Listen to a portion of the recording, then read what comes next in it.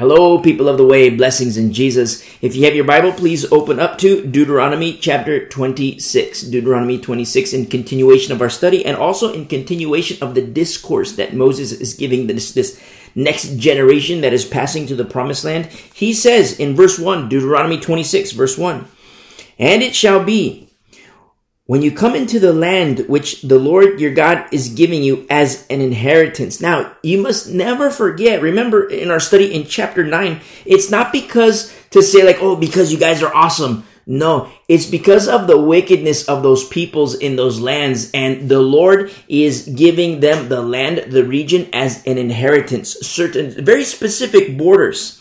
And so it's very important to understand in the Old Testament because there are major implications in the future chapters in the Old Testament, major implications in the New Testament, major implications even today, prophetically speaking.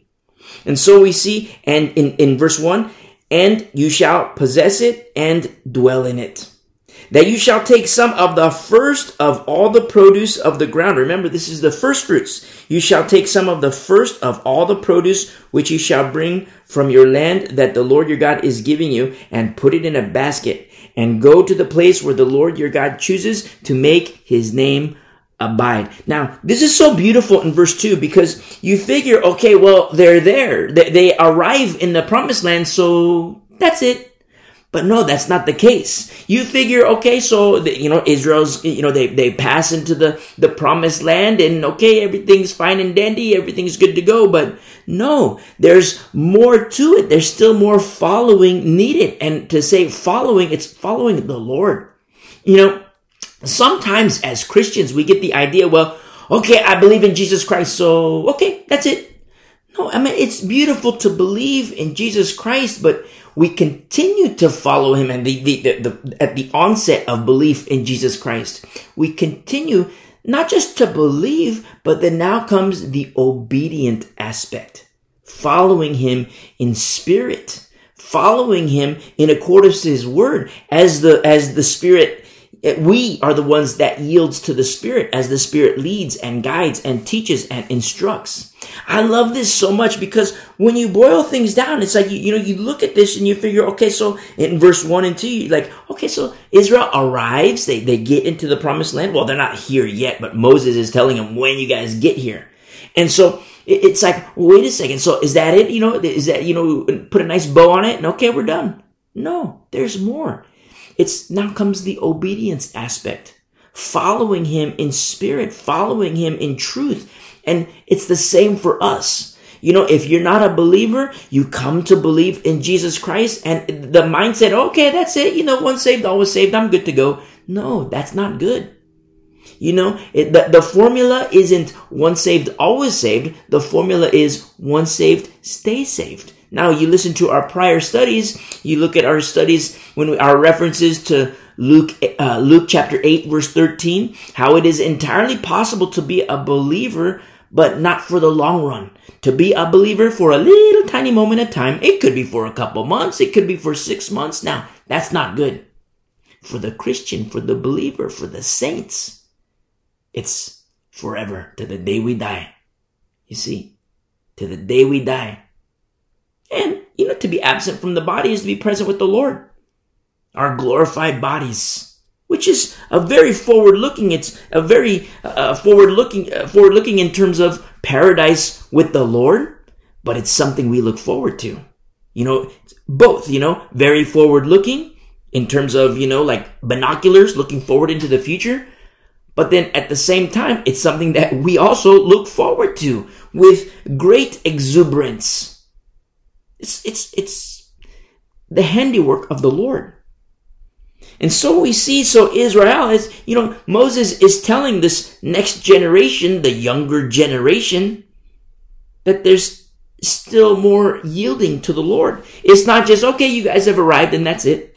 There's more. He says in verse 3, "And you shall go to the one who is priest in those days, and say to him, I declare today to the Lord your God that I have come to the country which the Lord swore to our fathers to give us." Now, transactionally speaking, notice how, when the person goes to the priest, it says, I declare today to the Lord your God.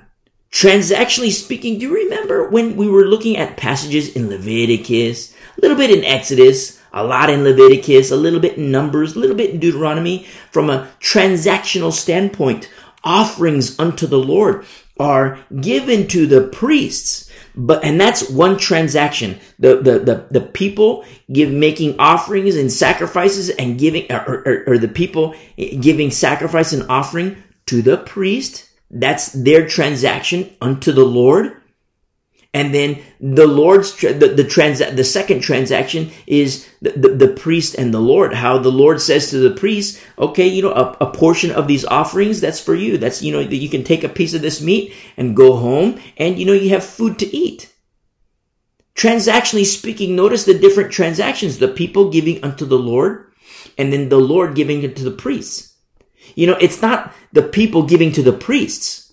It's the people giving to the Lord. It's very important to understand how the Lord works, Old Testament and New Testament, because a lot of times pastors today, they say, well, I have to pay rent. I have to pay mortgage. I have to pay for a new car. I gotta pay for I gotta fund my retirement. I gotta fund this, my 401k. I gotta fund this. And, pastors have this mentality and they say, therefore, since it's in the Bible that the saints support me, therefore you tithe more.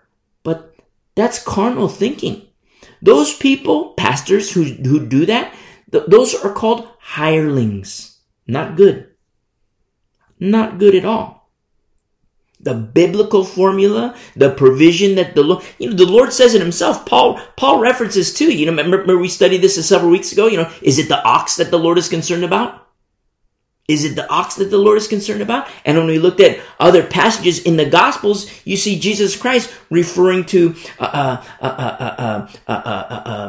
the food for the ox. You shall not muzzle the ox. But when the Lord, he identifies it as food.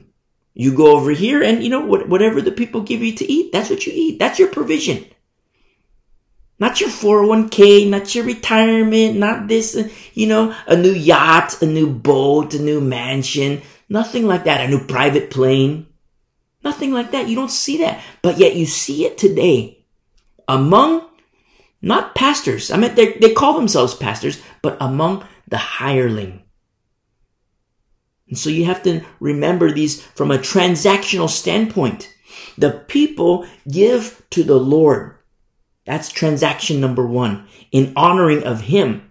Now, the priests, now the ball's in their court in terms of obedience unto the Lord. You see, the ball's in the people's court in terms of their obedience unto the Lord and making sacrifices and offerings and giving them to the Lord. But then at the same time, that's transaction number one. Transaction number two is, okay, now the priests have a responsibility. A portion is for them. They can go home and eat. They can have a nice meal. They have provisions for their families. And what's so beautiful about that is that there's no, the hunter-gatherer type. That's non-existent among the priesthood. Does this mean that the priests have licensure to just, sit at home and be lazy? No, they have a job to do. Remember, people have to be right before the Lord. They have a job to do. Abodah Mishkan. Remember our studies in Leviticus? They have a job to do. And rather than, being hunter-gatherer mentality and, getting food for their homes and which is good, that's beautiful, when having provisions and food for your home, except for the priesthood. The Lord has tasked them to care for the people, to make sure that the people are holy. Now, since they are occupied with that task, a provision from the Lord unto the priesthood is that they can take of the, some of the offering, a portion from the offerings that they can eat and have food and provide for their families. You see, and that's the formula. But can you see there is ample space for corruption. Ample space for corruption.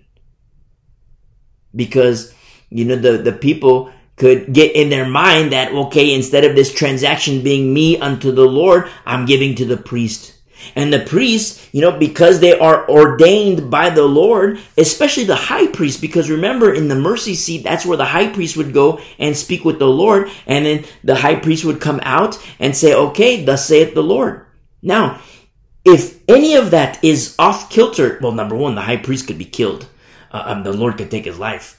And, number two, if the priests start saying, well, thus saith the Lord, or I interpret this like this, and the Lord desires this, now you have to sacrifice, and I need more, I want to eat, I want to eat more food, so, you need to sacrifice more so that I can eat more, a little guilt trip unto the people. It happens in the Old Testament. These are things that we're going to see in our studies in the Old Testament, but I don't really have to explain this because we see it today. We see it today, the money preachers. And so when we look at scriptures, we see the beauty of what was designed by the Lord. The ugliness that we see in future passages in the Old Testament, that's man. That's not the Lord, that's man. Remember, the Lord responds. The Lord is reactionary. But it's the same today. It's the exact same today. Have you ever talked to non-believers and non-believers say, I see the corruption in the church and, the money preachers and all they do, they have their private jets. They have their, their Bentleys. They have, these nice cars. They have these nice mansions and mansion number 1, mansion number 2. And I don't like that. Well, the Lord doesn't like that either. The people have a transaction unto the Lord, honoring him, making tithes and offerings unto him. But then at the same time, the pastor, whoever's sitting in that seat of pastor, they also have a responsibility unto the Lord. And not to suggest that, doctrine is key. Remember, the formula has to be right, but there's multiple pots, multiple recipes being cooked in multiple pots. You get the formula in the people, the formula in the pastor, the formula in husbands, the formula in wives, the formula in kids, the formula in ministry leaders, the formula in elders, the formula in the worship team, the formula in the sanctuary. The formula's got multiple pots. Some pots you got big pots, some you got little pots. Some you got little, for the little ones you got little pans, little tiny saucepans. But the formula's got to be right. It's very important to understand, because when you see things off kilter, knowing that the Lord is reactionary, we're going to know exactly why the Lord responds the way he does. Now, when you don't understand the concept of the formula being right, when you don't understand that concept, now, a lot of times people get this idea, I don't like reading the Old Testament because look, God is too mean in the Old Testament. He's too vengeful, too much wrath in the Old Testament.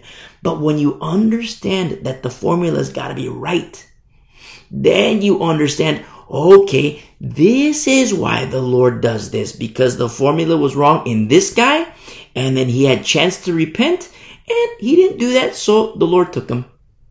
He died. Look at the sons of Korah. You look at the sons of Korah are actually quite beautiful. Read the Psalms. But you look at Korah and those who followed him, and how the earth opened up and swallowed them, men, women, and children. And you're like, whoa, that is hardcore. Yes, it is. Yes, absolutely, it is. But to point the finger at God, if anyone so dares do, to point the finger at the Lord and say like, wow, that's so mean, that's so vengeful, that's dangerous to do without understanding the formula. The formula's got to be right in the people. The formula's got to be right in the individual. The formula's got to be right over here, multiple pots. When you understand that concept of the formula being right, then we read the account of Korah, which we've already done, but you know the account of Korah, that the earth opened up and men, women, and children. It's like, okay, I get it now. Because Korah made his choice, rebellion against the Lord. Korah made his choice, but then the other people who followed him, they made their choice as well. And then you understand, okay, The formula wasn't right. And it's not just the formula wasn't right for 2 seconds and then boom, they're dead. No, the formula wasn't right. Day after day after day after day after day. Opportunity to repent and be cleansed of the Lord. Opportunity was there. But that never happened. You see? It's very important. You hear us say that all the time, for us to understand this concept of formula, because it will help you. It helps us. As new covenant believers, the formula's got to be right in all of us. Pots all over the place. Pots, little pots all over the world. Pot over here, pot over there, pot over here, pot, little saucepans, little tiny pots, big pots. You see, the formula's got to be right across multiple areas in all of us. In sanctuary and fellowship, the formula's got to be right. Now, the formula's got to be right in husbands and wives and kids and elders and pastors and ministry leaders and worship leaders. And then at the same time, what about sanctuary? The formula still has to be right. Remember our study in 1 Corinthians? How there's order in the fellowships? If we were to take all the listeners and gather in a big warehouse, which would be beautiful, I mean, that would just bless my socks off. I love all of you guys. Now, if we were to take all the listeners and gather in a warehouse, there's going to be a gathering, in our glorified bodies. There will be a gathering, but I'm talking about before that. If we were to gather, there would still have to be order in the fellowship.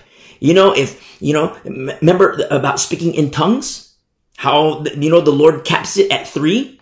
One speaks in tongues, the other interprets, and if there's no interpreter, then okay, at most 2 speak in tongues, and then an interpreter. You see? There's order in the fellowship, so there has to be order in the sanctuary among the body. If there's the thousands of people and everybody speaking in tongues, it's going to be straight up crazy town. The formula's got to be right. The formula must be right in sanctuary. You see, order in the fellowships. The same way there's order in the people, order in the little children, order in the husbands, order in the wives, order in families, order in pastors and elders, order everywhere. Because we serve a God of order. And for the non-believers, sometimes I speak to non-believers and I completely understand why they're non-believers. And in one sense, I'm thankful that they haven't been sucked into the craziness of the reason why they are rejecting towards the Lord. In some cases, I'm thankful for that. Because, having conversations with non-believers, sometimes people say, well, I see what's on TV. I've gone to fellowships before and man, it's just straight up crazy. All these people were speaking in tongues. A little, 2-year-old, they say he was speaking in tongues, but it was just gibberish and this. And I can't accept that. It's crazy. And I have these conversations with the non-believers and, I don't blame you. And in one sense, I'm thankful that they didn't enter that. But to the non-believer, if you're listening and you're not a believer because of the corruption you see in churches, if you're not a believer because of the corruption you see in Christians, that's a bad reason. It's a good reason to be cautious, but it's a bad reason to take those individuals, to take that church and blame Jesus Christ. Don't do that. Don't do that. When Peter was having a conversation with the Lord, Peter even says, Lord, what about this guy over here? And the Lord says, Peter, what's that to you? Peter, what's that to you? What I do with that guy, that's between him and me. But I'm talking to you, Peter. The same thing applies to you. If you're not a believer. Oh, I don't want to come to Jesus Christ because I went to this church and they were just, crazy. 1,000 people speaking in tongues, even the little babies. Oh, I went over to this church and the guy wanted me to tithe $500. Oh, I went to this church and the guy started saying, to go lay on graves and all these things. I want nothing to do with that. And if that's you, praise be to the Lord that you didn't get sucked into that because that's called false doctrine. It is not right according to Scripture. But don't take their error and put it on Jesus Christ. He's going to clean house. Straight up, he will clean house. Every knee will bow and tongue confess that Jesus Christ is Lord. Some do it willingly, and some they will just be forced down. Just like, the foreskins that David, had the foreskins. You see, they were dead. People say, oh yeah, I've had these, I've been in men's fellowships before on the listening side. And then the men say, well, that's just because, David wanted to send a message, so to attack their masculinity and prove a point. No, it's circumcision of the dead. Circumcision of the dead. Much better is it to be circumcised while alive. And circumcision, you listen to our study through Romans, it's belief. You see? Every knee will bow and every tongue confess that Jesus Christ is Lord. If you believe that while living, that's called circumcision. But the same can be said of the dead. Every knee will bow and every tongue confess that Jesus Christ is Lord. If that decision isn't made while living, that's called circumcision of the dead, just like with David. Except for those individuals, it's too late. The decision to believe and follow and trust and obey Jesus Christ, it must be done while living. You see, to the non-believer, God loves you. God loves you. Be ye circumcised. You're male, be ye circumcised. You're female, be ye circumcised. It's not of the flesh. It's of the spirit. It's of the heart. Circumcision of the heart. You believe in Jesus Christ. You hit pause. You listen to the message, how to commit your life to Jesus Christ. And you do exactly that. You commit your life to Jesus Christ. You come back, you listen, and we grow together. We move on to perfection. Together. You're not alone. Together. Oneness. Koinonia. Ecclesia. Oneness. Hopefully one day in body, I long to meet all of you. But in spirit, how much better it will be. That beautiful and glorious day. And so understand here in Deuteronomy chapter 26, in verse 3, we must understand these transactions. The people unto the Lord, and then, the priests unto the Lord, everything in service, in honor, and in praise, and in worship of the Lord. He is everything. And so there's this first fruits in verse 2. You see that shall take some of the first of all the produce of the ground. And then in verse 3, shall go to the one who is priest in those days and say to him, I declare to the Lord your God that I have come to the country which the Lord swore to our fathers to give us. And now notice, now the priest has his job. Then the priest shall take the basket out of your hand and set it down before the altar of the Lord your God. You see, the person says in verse 3, I declare today to the Lord your God, says that to the priest. But then look in verse 3, from a transactional standpoint. The priest shall take the basket out, in verse 4, the priest shall take the basket out of your hand and set it down before the altar of the Lord your God. You see, in all cases, for the people, your God. For the priest, your God. You see, it's very personal. Very personal. And if something gets off kilter with the priest, it comes at a heavy cost. Yes, for the priest. Absolutely for the priest. And, for the family too. Look at Eli and his sons. But then at the same time, it happens to Israel too. It trickles down to Israel. And we're going to see that in our future studies in the Old Testament. You're going to see, because of wicked kings in the camp of Israel, wicked rulers in the camp of Israel, you're going to see how the Lord responds, how it trickles down to the people. Wicked priests. We're going to see it. But when we understand this concept of the formula that must be right, we're also going to understand why the Lord does what he does. How he responds to disobedience. He responds to wickedness. And absolutely, he responds to obedience. Much better is it when the Lord responds to obedience, because now comes the blessings of the Lord. You see? It's so beautifully simple. It's so wonderfully and beautifully simple. Thus fulfilling what our Lord says himself. My yoke is easy and my burden is light. Those are his words. I'm just the messenger. My yoke is easy and my burden is light. Remember Paul when he says, that he's fearful for the saints in Corinth, that somebody might come in and steer them away from the simplicity that is in Christ. There is an abundance of simplicity in Christ. But where are the pastors? Where are the teachers? To teach. To pour into the flock of God and say, look, this is what the Bible says. This is what the Word of God teaches.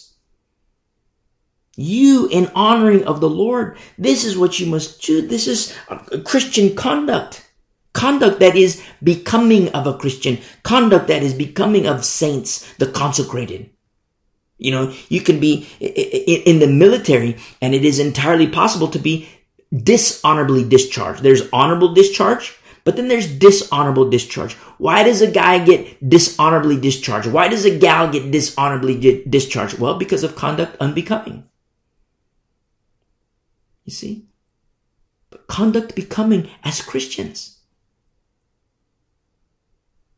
Remember how the Lord cleaned house in Corinth? It's very powerful when you understand the formula. Different pots. It's got to be right. You see? And so we see here in verse 5, and you shall answer and say before the Lord your God, my father was a Syrian. Now, we have to understand, if you've been walking with us for a while, a little refresher course. This is in reference to Jacob when he was in Canaan. That was from our studies in Genesis 42. If you've been walking with us for a while, you remember. I pray you remember. Genesis 42, Jacob is in Canaan, and this when he says a Syrian, because that region of Canaan was in like the west, the kind of like the southwest corner of Syria. And you see this region of Canaan says, and you shall answer and say before the Lord your God, my father was a Syrian. This is reference to Jacob in Canaan. That's from our studies in Genesis 42. He says, about to perish. Remember this about to perish? That's referencing the famine that came to Egypt and all the surrounding areas, to include Canaan. And about to perish, and he went down to Egypt and dwelt there. Now, that's from our study in Genesis 46, how Jacob went to Egypt and there was a reunion with his son Joseph, a type of Christ. A reunion with his son Joseph. And when that happened, when he came to Egypt to dwell and live there, as it says here in verse 5, few in number, and there he became a nation. It's very interesting when we see this through the Lord's eyes, because, and there he became a nation. Now, carnally speaking, you figure, wow, but Israel, they weren't really a nation. This is carnally speaking. They weren't really a nation. Yes, they were a people. They were in this Egyptian area here. But they weren't really a people. They didn't really, you're saying that they were a nation?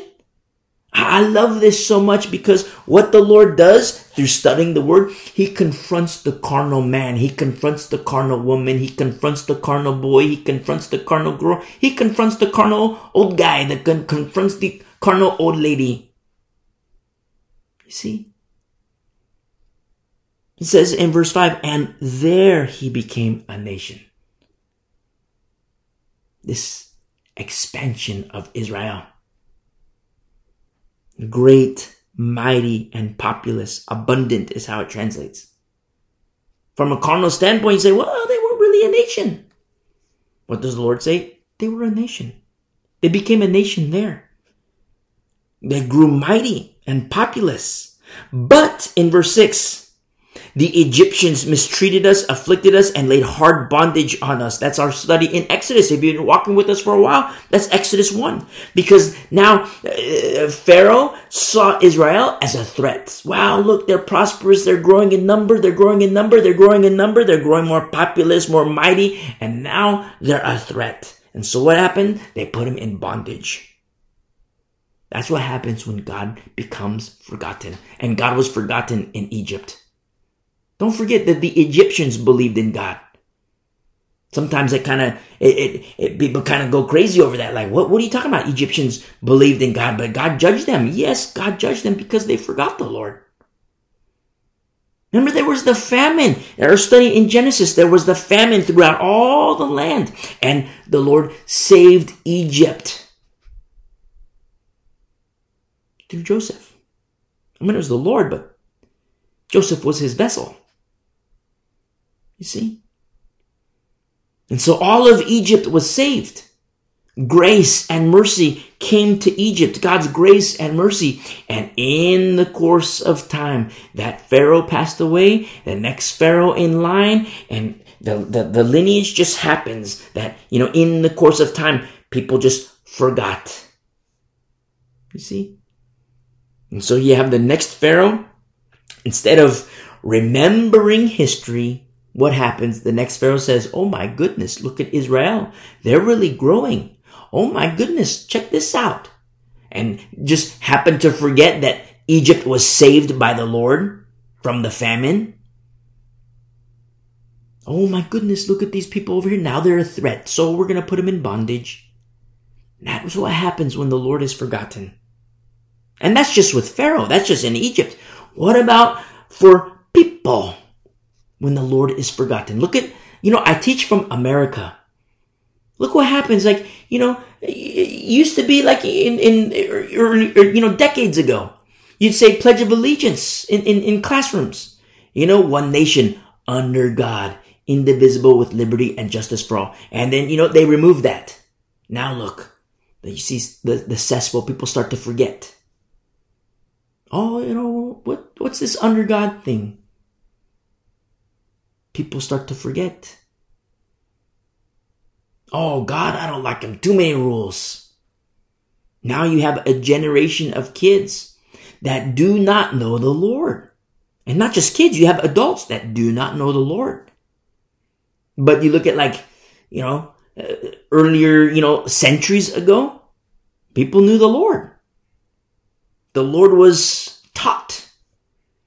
And when the Lord becomes forgotten, that's when you see nations become cesspools. But when the Lord becomes forgotten in people, you also see people become cesspools. Listen to our study through Romans 1. The wrath of God on individuals.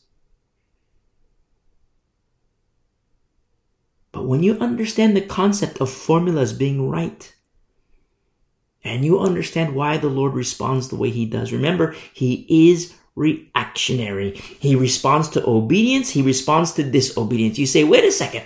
I'm not a Christian. Are you saying I'm under God's judgment? Well, number one, judgment is coming.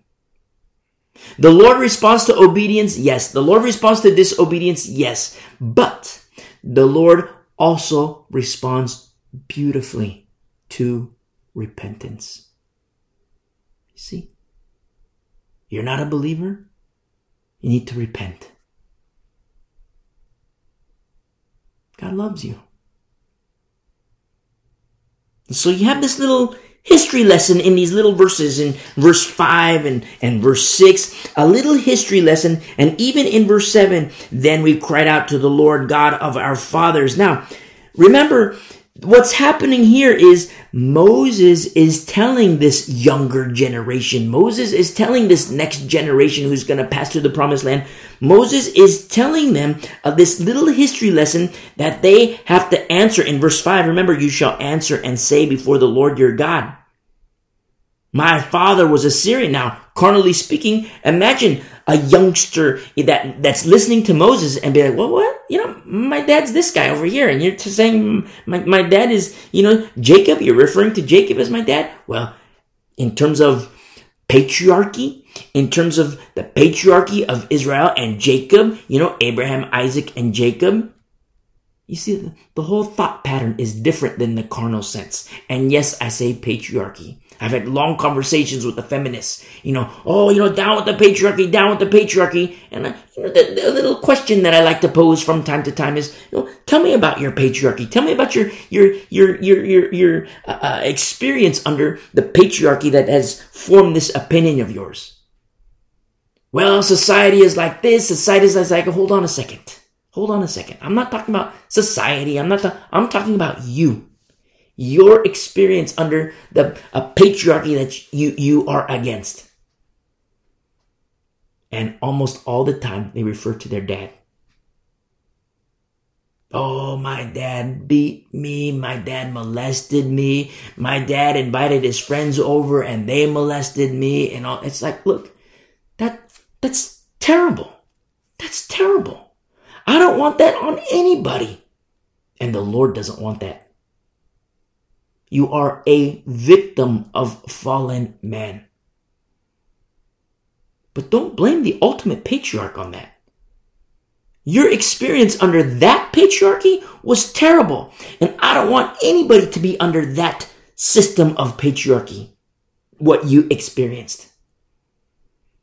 But there's a better patriarch. His name is Jesus Christ. And yes, his yoke is easy and his burden is light. And yes, he loves you. You see?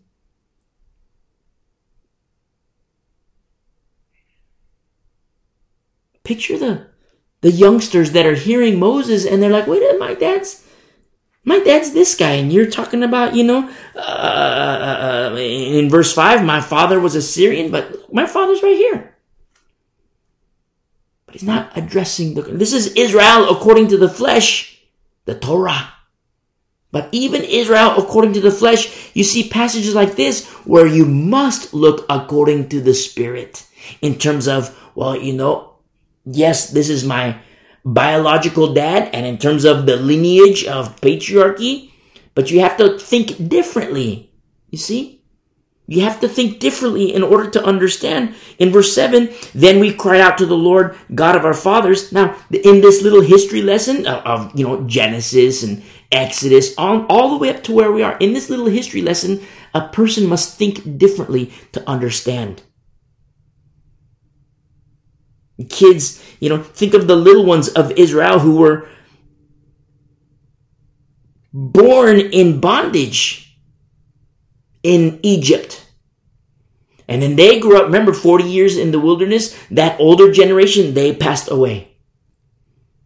But even think of the younger ones who were born in the wilderness and now they're adults. And what was known, or what at that moment in the wilderness, what was known of God wasn't experiential, so to speak. Everything's reserved in the history books, so to speak.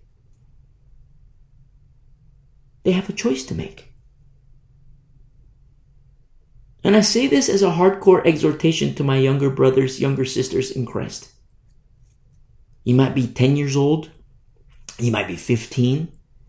And everything you know about the goodness of God you read about in Scripture, which is beautiful. Everything you know about the goodness of God, you hear from other people. Hopefully, mom and dad, but it might not be mom and dad.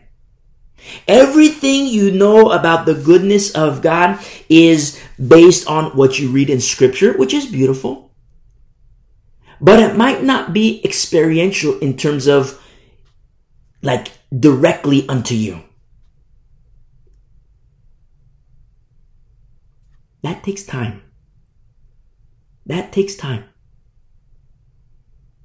You still have a choice to make. I've talked to young people before, and as soon as they turn 18, and I've had conversations with the 18-year-old, they're like, you know what? I'm done with Christianity. I'm done with Jesus Christ. I'm gonna go over here and I'm just gonna live it up. And it's like, wow, you're killing me. And for the kid to tell me, he says, but one thing haunts me. One thing haunts me. I say, what's that?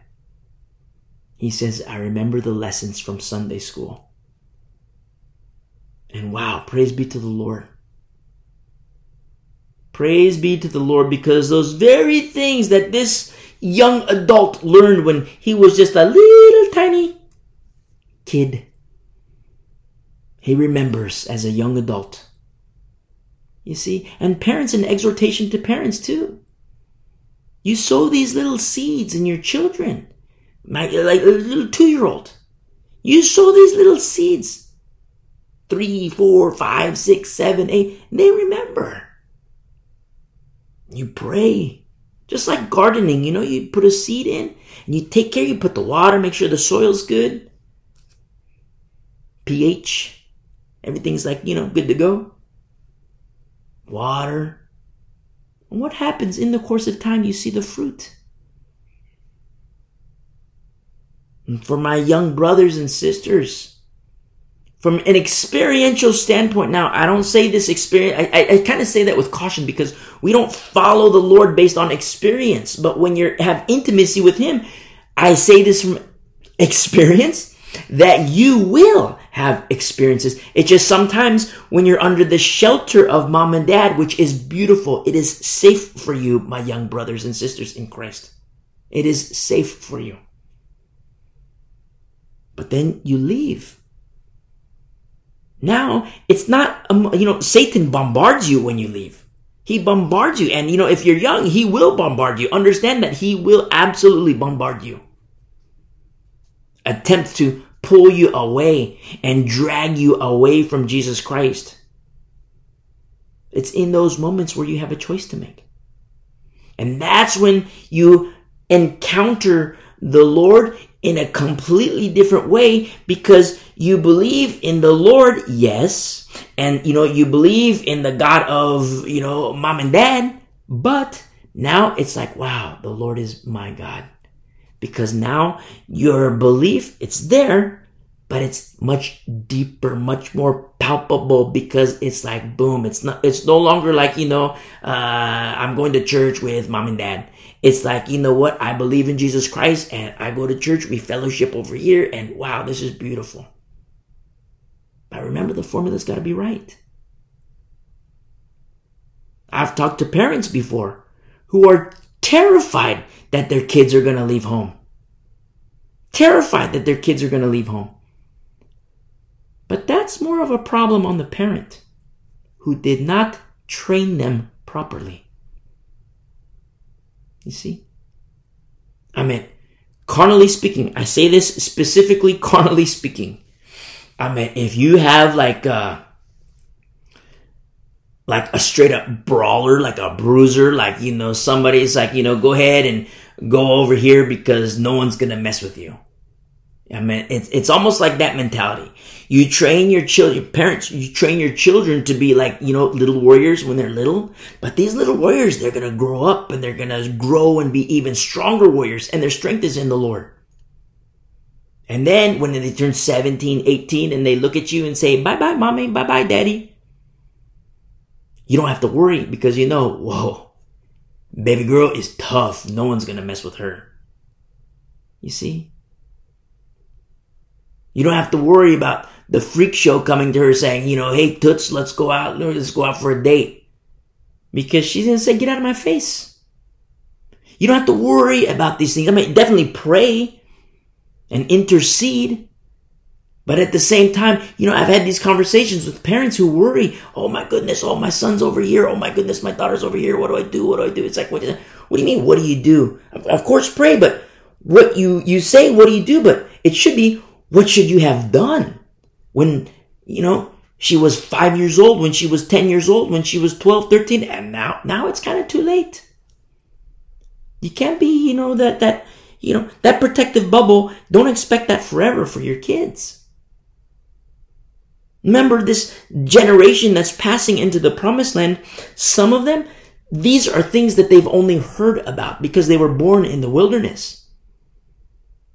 These are things that they've only heard about. They've never, that experience of them with the Lord isn't like it was with their past generations. They've only heard that, that we passed through the promise, or we passed on dry ground, that the Lord opened the waters and we passed on dry ground. But we didn't see that. You see? Faith is required. Faith is required. We're in the straight up Torah. And yet faith is required. Now remember, a measure of faith is given to everyone. Faith can grow. Faith can also die. I don't like saying that. It hurts me, it pains me to say that. But faith can also die. But we want faith to grow. Inside of us, inside of our offspring, inside of those, like in fellowship, inside of the saints. We want faith to grow. You see? It's powerful. And you see how the conditions of Egypt, when Israel was in bondage, and how the Lord became forgotten, yes, in Egypt, but then also in Israel, how the Lord became forgotten. You say, wait a second, how could this be? Yes, how could it be? But when the Lord told Moses to go back to Egypt, he said, the Lord said, Moses says, what do I do? What do I do? And the Lord tells him, go to the old people. You see, go to the old people. It's so incredible. Because a lot of times, people think, okay, the vibrance is, in the youth. But I see it the opposite. The vibrance is in the old people who have, their memory spans even further back. And they've had, all this time, this experience in walking with the Lord to pour into the younger generation. You see, a lot of times people think, oh, the Lord is with the younger generation, and look, all this vibrancy in the church, and yes, the Lord is with the younger generation, and okay, you old people, okay, you're kind of fizzling out. To my old brothers and sisters, if you're over age 40, don't believe that. That's craziness. The Lord could do mighty things. Look how old Moses was when the Lord was doing a mighty work in him. He was an old guy. You see Moses, walking up a mountain, walking down a mountain. He's spring chicken. He's an old codger. And yet being used mightily in the Lord. You see? It's very powerful. People say, oh yeah, the Lord can't do anything with the old people. What are you talking about? Look at Moses. The young people don't have that depth of knowledge, that depth of history, that depth of walking with him. Now, I say this, if you're old, I make the assumption that you've been walking with the Lord for a long period of time. If you're 80 years old and you just became a Christian yesterday, well, this doesn't apply to you. You're a brand new baby in Christ. And praise be to the Lord, not to knock the old people. But if you're 80 years old and you became a Christian today, praise be to the Lord. Now we grow, now we mature in Christ. But if you're 80 years old and you became a Christian when you were like 10 years old, look at all that time, the depth of knowledge and experience of walking with the Lord, and how you can pour into the younger generation. You see? But these formulas in saints, all the little pots, they're going to get challenged in the last days. And they are being challenged today. False doctrine, which is on the rise. On the rise. It's one of the signs of the last days. Remember, the disciples asked Jesus Christ, Lord, what is the sign of your coming? What is the sign of the end of the age and the sign of your coming? And the Lord says, there will be many false prophets. Many false prophets, false teachers, propagating false Christs. Many Christs in the last days. But the real Jesus, whose word is above his name. Whose word is above his name. That's why you hear us say from time to time, learn to make bread, store your oil, understanding that knowledge is a gift of the Spirit, because you'll know. The Spirit of the Lord isn't going to lead you into danger and harm's way. The Spirit of the Lord will lead you to safety all the time, 100% of the time. But a different spirit will lead you to hell. You see? The Spirit of the Lord will always, always, always, always lead you in safety. Always. But even there's sensitivities there. Sensitivities because you and me, we have to be Bereans, understanding the scriptures, applying wisdom, because these days are evil. And so you see in verse 7, and then we cried out to the Lord, God of our fathers, and the Lord heard our voice and looked on our affliction and our labor and our oppression. So the Lord brought us out of Egypt with a mighty hand and with an outstretched arm, with great terror and with signs and wonders. Yes, terror. Absolutely terror. Listen to our studies in Exodus. There is great terror when the Lord makes himself known. There is great terror. And it's super scary for those who don't know him. You see? Absolutely terrible for those who don't know him. I mean, when the Lord made himself known in Egypt, look at Israel, look at Egypt. You see? Good for Israel, safe for Israel, not so good for Egypt. You see? And people tell me all the time, oh, don't scare people to Jesus. Don't give the gospel. Don't tell people to come to Christ and scare them to, what? There's some, to not believe in Jesus Christ. That's scary. That's like straight up weeping and gnashing of teeth. That's straight up hellfire damnation. Eternally. I don't know about you. Call me crazy, but that's scary. I don't want that on anybody. You see? Come to Christ. You see? Worked wonders for me, and I say that from experience, because when I first heard about like straight up weeping and gnashing of teeth, I was scared. I don't want to be on the receiving end of God's wrath. I don't want that. So I came to him. I believed in him. See, worked wonders for me, and here we are. Now, remember, to certain people, the Lord spoke in the Gospels, to certain people, he spoke about hellfire damnation. To certain people. Because, sometimes that's the very thing that would rock somebody's world, as it was in my case. But then you look at the woman at the well, he didn't talk about hellfire damnation. He gave her water, you see. He told her about living water. You see. Beautiful. So some people, hellfire damnation, yes, it's scary. Weeping and gnashing of teeth, yes, it's scary. But other people believe in Jesus Christ and come to Jesus Christ because of the living water. They're like, wow, I want this living water. For me, it was the other way around. I was like, wow, I don't want to burn.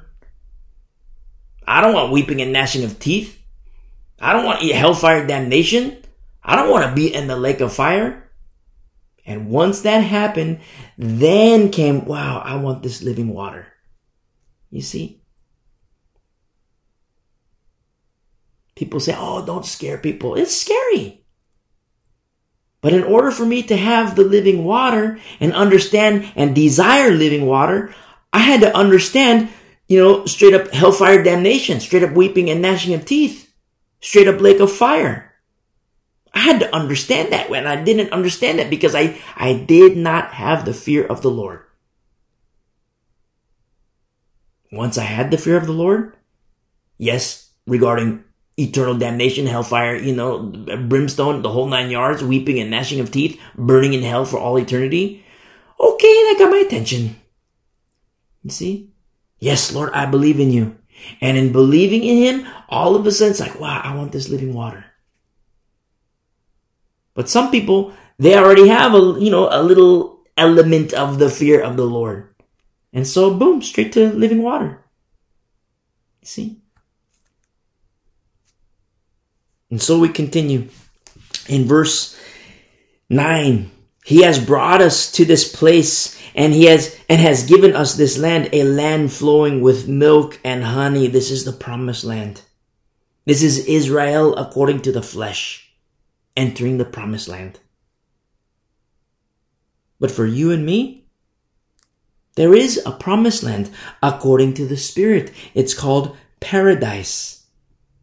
Notice, very important to notice, that affliction came before rescue. Very important. Affliction before rescue. I do not teach a pre-tribulation rapture. Why? Because it's not found in Scripture. That's why. Now, to my brothers and sisters in Christ whom I love, who are into the pre-tribulation rapture theory, it is only a theory. I love you, and I don't want to rock your world to the point where it's like, you fall away. But there is a threat to those in the pre-tribulation doctrine, the pre-tribulation rapture theory. There is a threat. Listen to our studies through, one of them is called Jacob's Trouble, Biblically Explained, and the next one is called When is the Rapture? You listen to those two studies and you'll understand more. I do not teach a pre-tribulation rapture. We're at the very verge of the 70th week of Daniel is about to happen. Look at all the factions in previous decades, in the 90s from, the Oslo Accords and, from then on, it's always been certain nations, America, European Union, United Nations even. There's always been these efforts for peace with Israel and her neighbors, Israel and the Palestinians, Israel and surrounding Arab countries. There's been these prior peace agreements, but nothing really stuck. And now, for such a time as this, we're seeing the converging of multiple countries, Arab countries, Egypt and Saudi Arabia and the Abraham Accords. We're starting to see, in conjunction with the United States, European Union, European countries, Asian countries, Japan, China, everybody's on board with peace in the Middle East. And at the same time, we're also seeing in present day news, we're already seeing, we know we've seen what's happened in Afghanistan. We've seen what we read about in the news, what's happened with Afghanistan, what is happening in Afghanistan. We read about and see what is happening in Kazakhstan. We read about and see what's happening in Ukraine. And what do you see? According to Scripture, you see the land of Magog, it is expanding, it is growing for such a time as this. And at the same time, we see this global, more widespread global effort for peace in the Middle East. Meanwhile, Magog is growing, while also, meanwhile, the Euphrates River is drying. Now, we've seen that before. We've mentioned that before, the Euphrates River drying. But prophetically speaking, it doesn't just dry for nothing. It's to make way for the kings of the East when they attack Israel, the battle of Armageddon. All these things are happening for such a time as this. We're at the very cusp of the 70th week of Daniel. And once that starts, it's the final 7 years of world history. We're at the very verge of the 70th week. To my pre-tribulation rapture, brothers and sisters in Christ whom I love, listen to our studies through Jacob's Trouble, Biblically Explained, and When is the Rapture? Listen and understand. Very, very perilous times that we live in. And just as we see here, we see this affliction before rescue. Note in verse 6, the Egyptians mistreated us, afflicted us, and laid hard bondage on us. And then in verse 8, so the Lord brought us out of Egypt with a mighty hand, or with an outstretched arm. In verse 9, he brought us to this place. Notice, before the rescue was affliction. There is a time of affliction. During the 70th week, the first half of the 70th week, it will be peace, but it will be fake peace. In the middle of the 70th week, that is the very beginning of straight up hell on earth. Great tribulation.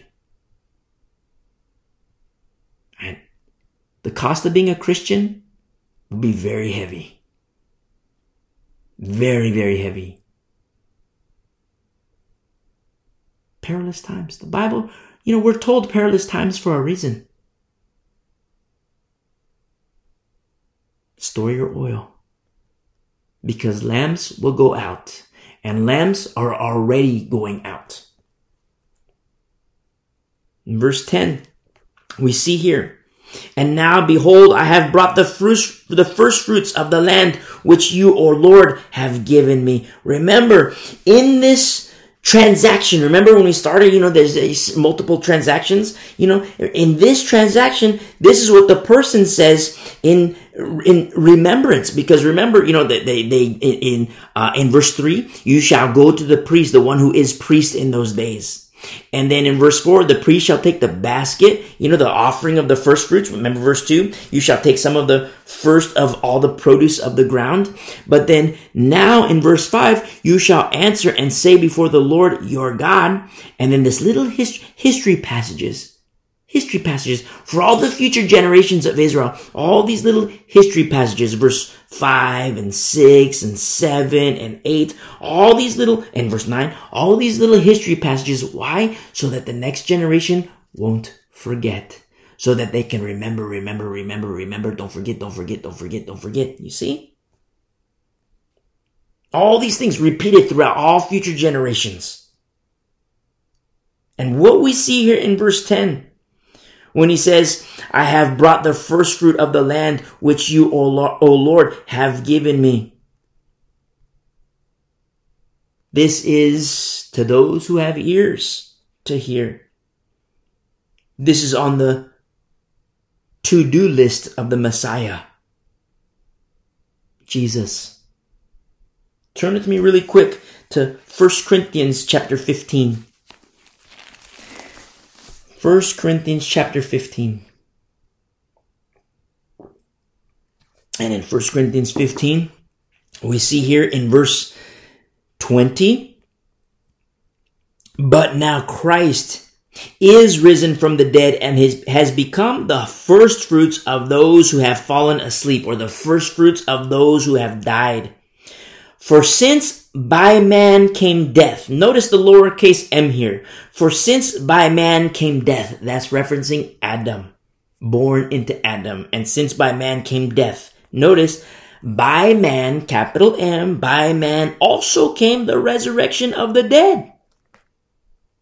For as in Adam all die, even so in Christ all shall be made alive, but each one in his own order. Christ the first fruits. Christ the first fruits. Remember, in verse 20, he has become the first fruits of those who have died. Now, verse 23, Christ the first fruits. Afterward, those who are Christ at his coming. That's the saint. That's the saint. Those who are Christ at his coming. The first fruits. The gathering of the saints. Glorified bodies. Oh, death, where is your sting? Entry into paradise. And what happens with entry into paradise? Notice, just like we looked at in Deuteronomy 26, in verse 10, I have brought the first fruits of the land which you, O Lord, have given me. That's on the to-do list of the Messiah. Don't forget all these things. Deuteronomy, as is written in 1 Corinthians chapter 10, 1 Corinthians chapter 10, verse 11, all these things happened to them as examples, and they were written for our admonition, upon whom the ends of the ages have come.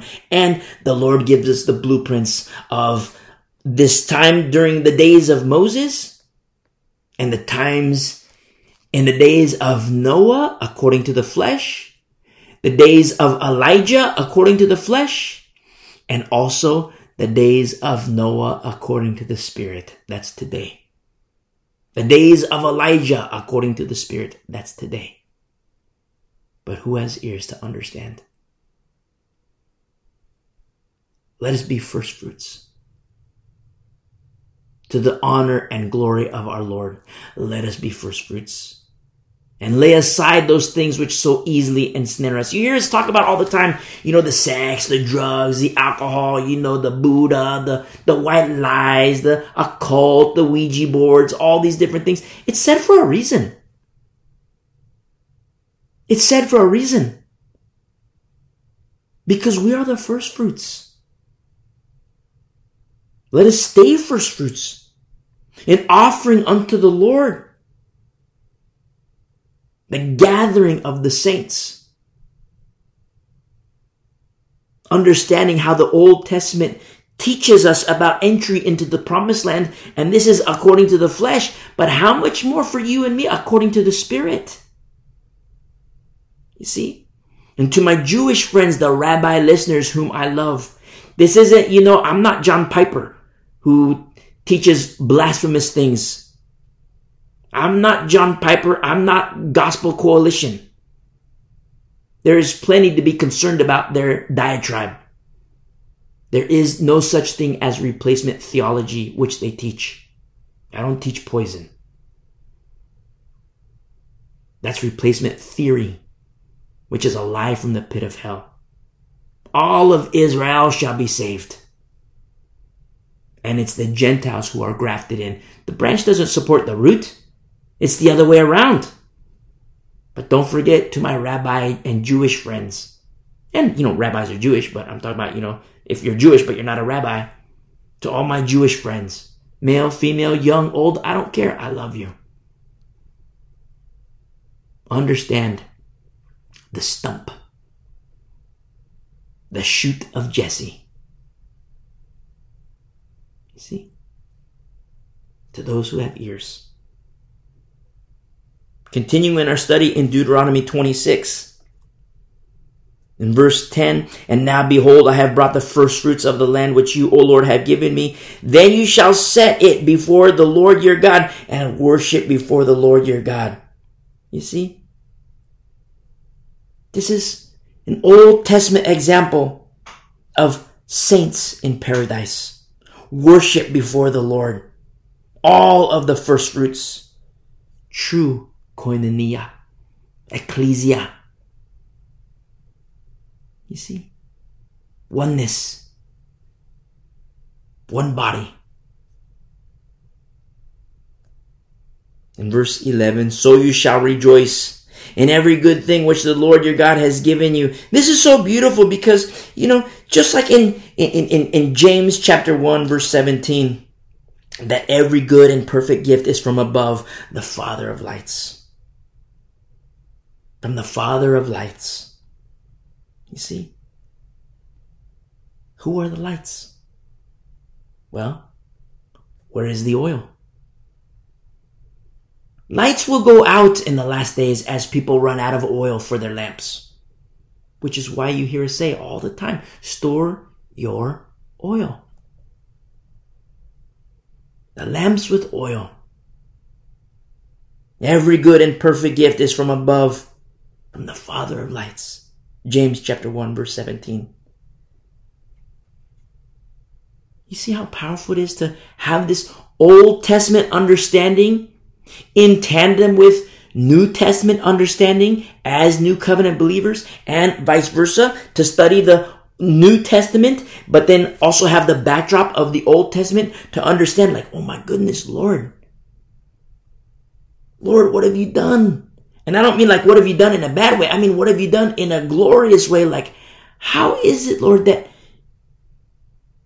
any of us are counted worthy to even utter your holy name? It's Jesus. By the blood of Jesus. You see? So we continue in verse 11. And your house, you and the Levite and the stranger who is among you. Okay, in verse 9, it says, in verse 11, so you shall rejoice in every good thing which the Lord your God has given you. And your house, you and the Levite and the stranger who is among you. Notice all the camp. Now, there isn't no social gospel like, oh, look, there's a rich guy over here. Oh, let's not hate the rich guy. Eat the rich, down with the rich. Or, from the rich people say, oh, yeah, look at these poor people. Oh, yeah, they're just the poor people. Let them stay on the other side of the tracks, No, it's oneness. The social gospel that we see spreading in the last days, it's in accordance to demonic activity. It's in accordance to an antichrist spirit. Because in the body of Christ, we are one. And I'm talking about the body of the real Christ. I'm not talking about the ecumenical movement that we see rising today, propagated by the mother of harlots. Beast from the earth, which we see on the rise. Oneness in the camp. In verse 12, when you have finished laying aside all the tithe of the increase in the third year, the year of tithing, and have given it to the Levite, the stranger, the fatherless, and the widow, so that they may eat. Notice this tithing is for another's food. A little message for pastors. Tithes are for food. But the spiritual food, which is the Word of God, the bread of life, it's not for mansions. Tithes are not for mansions. Tithes are not for yachts. Tithes are not for private jets. If you're listening and you have a pastor that has that takes the tithes and buys the mansions and buys the yachts and buys the fancy cars and has the private jets, run away from such a person. That is not a pastor. That is a wolf. It is a hireling for sure, but also most likely a wolf. Run. Come out of her, my people. These tithes are so that the people may eat. It's written here in verse 12, within your gates and be filled. Notice, within the gates, inside the camp. Inside the camp. Remember when there was the famine in the book of Acts? And Agabus, the prophet, what was happened? They took extra offerings. They had these proceeds. And then in Jerusalem, what happened to the poor saints? Remember the diaspora? And in the diaspora, it's very easy for wealthy people to leave. Very easy to just move. Okay, so we take a loss over here. No big deal. Better for taxes. So we take a loss over here. No big deal. No biggie. But what about the poor people? And so when it was prophesied that, wow, there's going to be a famine in the land. I love this. When you see the Bible and prophecy in the Bible, yes, there's prophetic passages about, certain things that are going to happen on a global scale. And yes, it's beautiful. But then at the same time, people who have the gift of prophecy, which is a gift, it's not the greatest gift. People who have the gift of prophecy from the Holy Spirit, specifically to help the saints, just like Agabus. Hey, there's gonna, the Lord gave me a prophecy. Well, what's the prophecy? There's gonna be a famine. And notice how when you read the book of Acts, if you remember our study in the book of Acts, now you see how there were provisions, how the church responded. It didn't respond to go and, feed everybody. No. Took care of the camp. Saints. You see? Now it's true that, people could come into the camp because we're Christians. It is written even in the law, provisions for Gentiles to be grafted in. And remember, in Christ, there's no Jew nor Gentile. There are provisions for new covenant saints, for non-believers to enter, to come in. And that door is Jesus Christ, to believe in Jesus Christ. We're not like Habitat for Humanity. Oh, I'm going to do this for humanity's sake. No, it's for the name of Jesus Christ. Notice how this gift of prophecy in the book of Acts, it's not so a guy can be puffed up. Oh, look, I have the gift of prophecy. Look how awesome I am. Which happens today. No, it's to care for the saints. Hey, there's a famine coming. How do you know? The Lord told me. You see? And when you see the formula is right in an individual, okay, you know, the Lord has given you the gift of prophecy. And so we're going to prepare for this famine. And the formula is right in this individual, such as Philip and his prophetess daughters. Remember our study in the book of Acts? But when the formula isn't right, the grave soakers, they go and lay on a grave, and then they say, oh, thus saith the Lord. That ain't the Lord. You've been soaking up another spirit. That ain't the Lord. Oh, but thus saith the Lord. I'm going to give you prophecy. Nope, that's poison. I'm not listening to that. You see, remember the formula. It will help you. Because so many people today, the Lord put this on my heart, and He wants me to tell you this. And it's like, wait a second. Look, I can look at social media and look, you were just at the strip club. You were just getting drunk. And you're going to tell me the Lord told you something that I'm not listening to that. The formula's not even right in you. You see? Then people say, what you see in the book of Acts, that's for 2,000 years ago. The Holy Spirit doesn't do that anymore. That's a lie. Now, the Holy Spirit might not do it in them. The power of the Spirit might not be in them, which is, it's sad, but that's between them and the Lord. Doctrinally speaking, there's no expiration date on the power of the Holy Spirit. You will not find that. There are people today who have the gift of prophecy. But I tell you the truth, they are few and far between. They're not going to be on TV, like, oh, look how awesome I am. You're not going to see them. I mean, you might, but they're few and far between because it's nothing that they boast in. Remember, look at Jeremiah. Jeremiah the prophet. They called him the lonely prophet for a reason. He was alone for a reason. Because people were following the so-called learned class. I'm doing my air quotes. The so-called learned class. The priests, they're different prophets. But what was the Lord saying to Jeremiah? Those aren't my guys. You're my guy, Jeremiah. I'm paraphrasing. You see? Notice what happens here. That this the tithing is so that they can eat within your gate, within the gates and be filled. Verse 13. Notice in the beginning of verse 12 says, when you have finished laying aside all the tithe, in verse 13, then you shall say before the Lord your God, I have removed the holy tithe. The holy tithe. Notice, the holy tithe. Now this is provisions. The holy tithe, it's not just money or grain. It's not just that. Today, like tithes and offering, it's not just money or a tip. Hey God, thank you for this, Lord, and here's a tip. Here's your 10%, Lord. I'll give you a little something extra. Here, take this.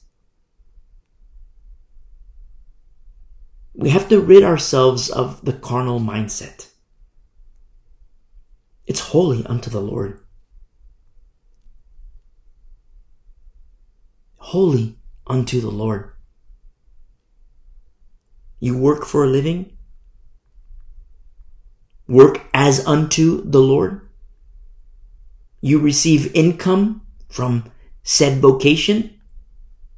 You receive income. You receive a paycheck. That money that you receive is holy unto the Lord. The portions which you use, okay, I'm going to pay my rent, I'm going to pay my mortgage, I'm going to pay utilities, holy unto the Lord, thankfulness unto the Lord. Okay, there's this portion which goes, it's holy unto the Lord. All of it is holy unto the Lord. The work, it's as you work unto the Lord, it's holy unto the Lord. It's not just, okay, I have this job, I get my paycheck, okay, here, Lord, here's your take, here's your cut, Lord. No. we have to rid ourselves of carnal thinking. It is written here in verse 13, I have removed the holy tithe from my house, and also have given them to the Levites. So from the person, from my house, and then to the Levite, the stranger, the fatherless, and the widow, according to all your commandments which you have commanded me, I have not transgressed your commandment, nor have I forgotten them. Now, this is very personal. This isn't something for the priests. This isn't something for the Kohanim or the Levites. This is for all the camp of Israel, and this is very personal. And in the course of time, in our studies in the Old Testament, and even the New Testament, you're going to see multitudes forget. Multitudes transgress, but not the remnant. Not the remnant. And that's what's so powerful about understanding this concept of formula in accordance to Torah. Because once we're done with Deuteronomy, now we're going to see, okay, Israel, ball's in your court. The Lord laid it down. Now, ball's in your court, Israel. And you're going to see the Lord respond to disobedience. The Lord responds to wickedness. The Lord responds to obedience. The Lord responds. He is reactionary. And so this very verse right here, when it's written that in verse 13, according to all your commandments which you have commanded me, I have not transgressed your commandment, nor have I forgotten. It's so incredibly personal. It's a personal choice for each individual to make, male, female, it doesn't matter. And multitudes will forget, but not the remnant. Not the remnant. Look at Eli, the high priest. And then look at Hannah. Okay, I'm so in love with Hannah. But if you were to take, carnally speaking, if you were to take Eli and put Hannah right next to him, so you have the two. And, Hannah's just wearing her regular garb. But then you look at Eli and he's wearing the priestly garb. And then the question we're asked, who is the Lord speaking? Who is the Lord working through? Carnally speaking, the vast majority, if not 100%, would say, surely it's Eli. But no. Surely it was Hannah. And the Lord heard her cry and opened her womb. And she fulfilled her vow. Remember how the Lord takes vows? We studied that in Leviticus. How the Lord is very serious with vows. And Hannah vowed her child to the Lord. She gives birth to little baby Samuel. And when he's a kid, not when he's an adult, when he's a kid, she gives him in service to the Lord. And I mean puts him up for adoption or anything, but I meant she okay, here, Lord, I made this, this vow unto you, and here I'm fulfilling my vow. Here's my son. And she was barren. No child, and now she's taking her child and giving him to the Lord. Carnally speaking, virtually impossible. Unfathomable. But can you see how beautiful it is? For Hannah to take her son and here, Lord, in fulfillment of my vows. What about the vows that Eli made? And him dishonoring his vows. And look at how his influence impacted his kids, because his kids were crazy. But they're in the priesthood. Carnally speaking, you figure, wow, the Lord is with the priests. Wow, look, the Lord is with his sons. Look, he's raising them up. Look, they're going to be the next generation and serving the Lord in temple. But when little Samuel grew up, who did the Lord speak to? Not to Eli. Not to Eli's sons. He spoke to Samuel. See, the Lord sees, the Lord knows. That's why we look at passages like this in verse 13. According to all your commandments which you have commanded, I have not transgressed your commandments, nor have I forgotten them. It's very personal. Moses is saying it to this next generation. But then how it's received, it's a different ballgame. Moses committed in his heart, he purposed in his heart, this is the walk, this is my life. I'm going to honor you, Lord. This is it, you and me. And then Moses lays it down. Now the ball's in the people's court. They have a choice to make. Some of them will very quickly forget. Some of them will slowly forget. Some of them across multiple generations will forget. And they will transgress. But when you have eyes to see, you notice things like Hannah. She's different. You notice things like little Samuel. He's different. Like Isaiah, like Jeremiah, like Amos. He's different. You see? The Lord surely notices them. Look how he honors them. They honor him, but he honors them. He opened the womb of Hannah. Look how he honors them, and not that he honors them like, there's exaltation in terms of, worship unto them. No. But how he honors them in carrying on the word of God.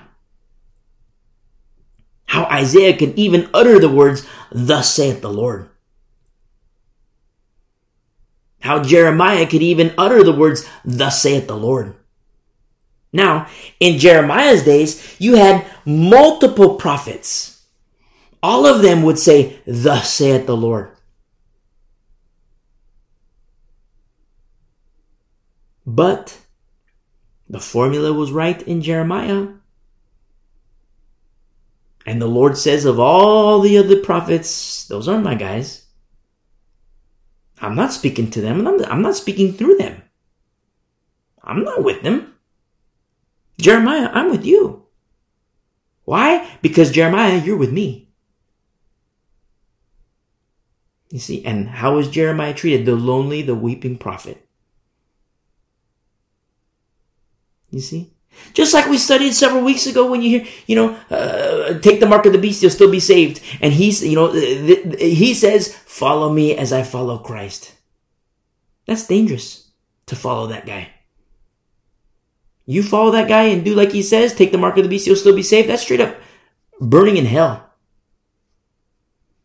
But then you have a Paul, a Timothy, a Titus, and he says, follow me as I follow Christ. That's safe. Just like in Jeremiah's day. And when you understand the concept of formula,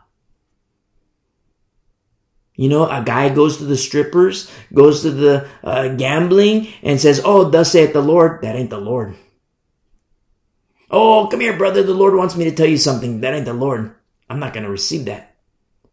You can say it, but I'm not even listening to it. Go ahead and say it. I can't control you, You can say it, but it's nothing to me.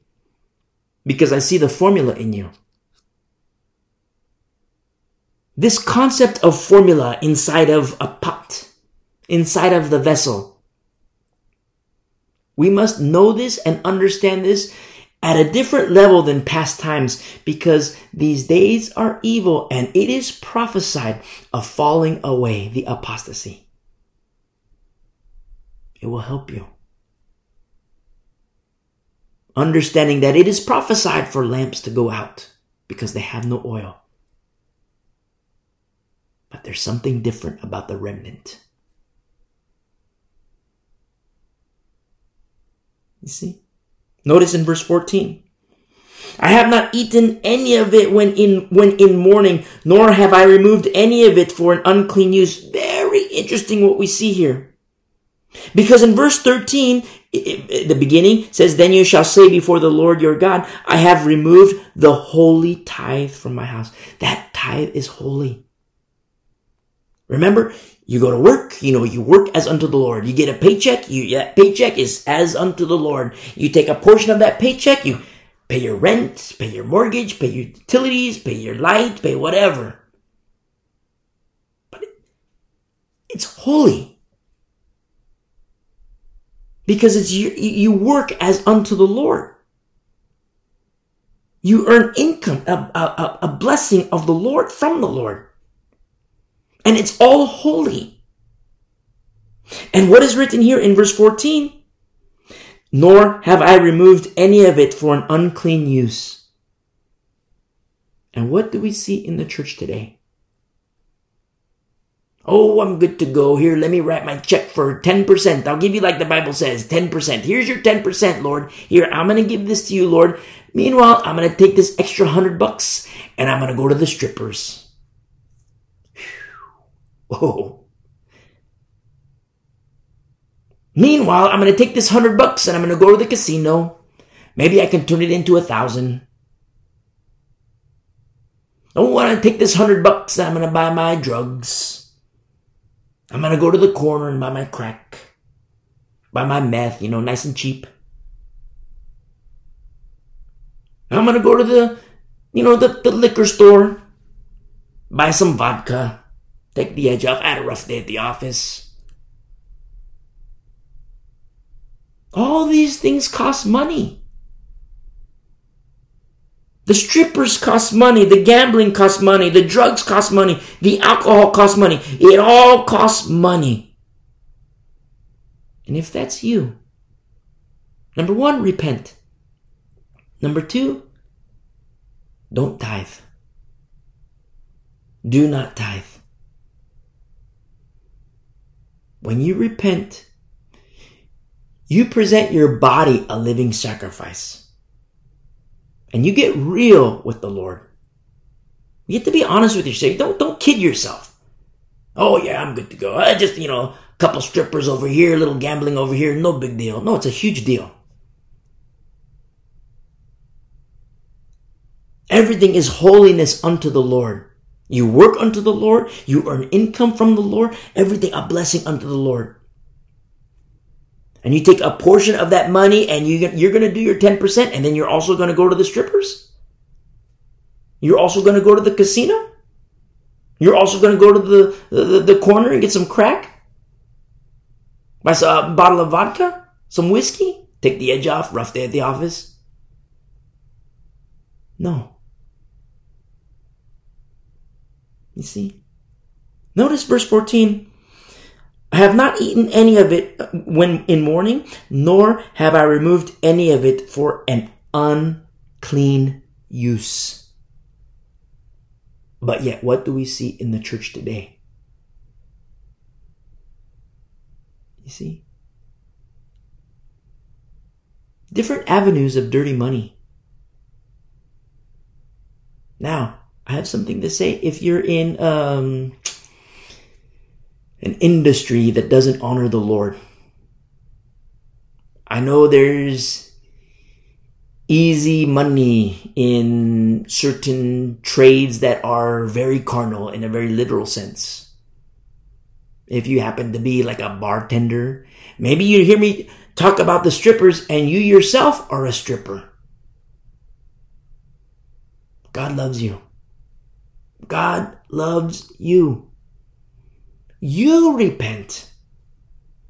You come to the Lord. And don't do those things anymore. Just as Jesus Christ says, go and sin no more. I really don't care what your background is. I mean, in terms of sin, like if you were abused, I care about that. But you're the drug, the alcohol, the stripper, the prostitute. I don't care. Everybody's filthy when they come to Christ. Everybody is filthy when they come to Christ. But in Christ, we're cleansed. And that's where He wants you. You're a stripper.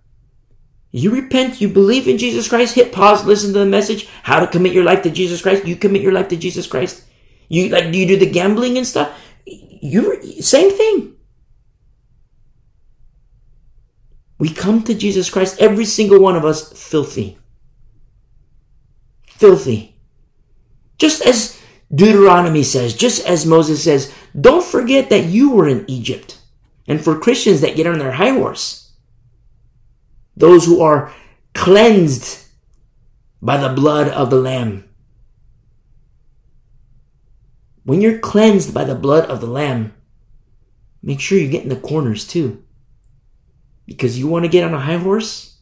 That's filthiness before the Lord. You see? Get behind the ears. Get in all the corners, the nooks and crannies. Why? Because we show compassion. God's grace, His love, His mercy. Always with wisdom. But don't forget that you too were in bondage. You too were in Egypt. Don't forget. Remember, because Christians today get on a high horse. Oh, look, I'm of the elect. You are predestined for hell and I am predestined for heaven. Therefore, I am awesome and you're just nothing. It would have been better if you weren't even born. Because look, you're predestined for wrath. For hell. See, not only is that not compassionate, it is also false doctrine in accordance to Calvinism and Reformed theory. You see, you're a Calvinist and Reformed? I say unto you, come out of her, my people, and you listen to our studies through Romans 7, 8, 9, 10, 11. You'll understand more. Biblical predestination. You'll understand. And you repent and leave that fellowship because they teach poison. Those are the ones who say, go ahead and take the mark of the beast. You'll still be saved. Why? Because once saved, always saved. You can do anything. It's a lie. It's a trap for the last day's saint. You see?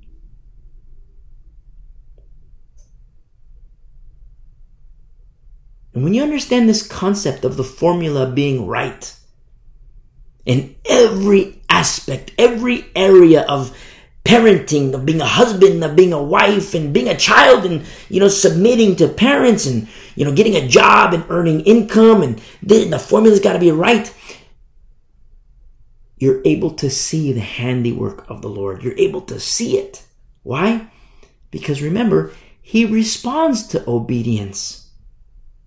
It's called the blessings of the Lord. A lot of Christians today do not have eyes to see. But the blind follow the blind, and both fall into a ditch. It is written. What do you see in the church today? A lot of people in ditches. You see? The Christ we follow, His word is above His name. The formula's got to be right.